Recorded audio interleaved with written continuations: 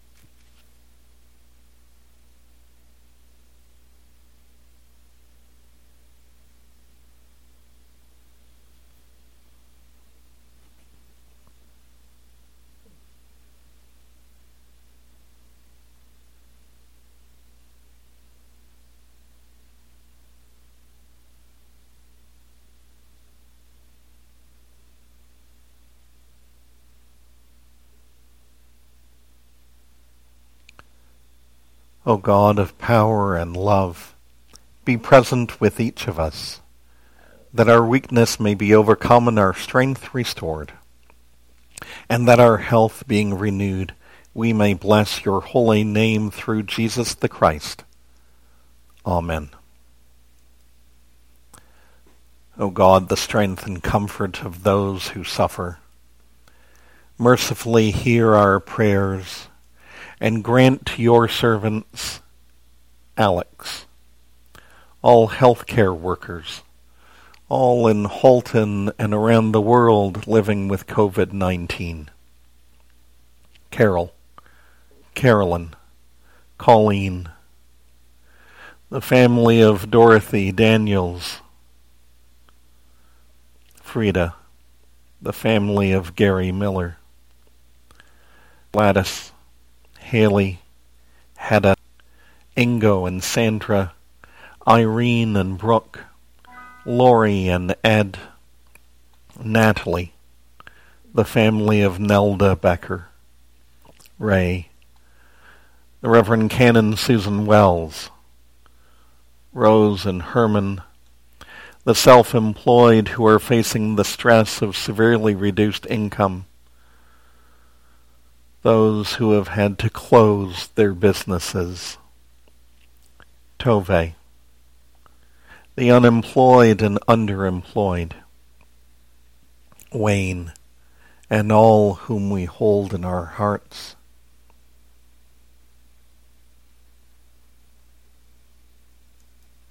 Grant to each person the help of your power, that their sickness may be turned into health and our anxiety into joy. Through Jesus Christ our Lord. Amen. Again, thank you for joining in this time of prayer. If you wish to add someone to the prayer list, please do so by emailing prayers@holycrossburlington.ca. We hope this time has been a blessing to you.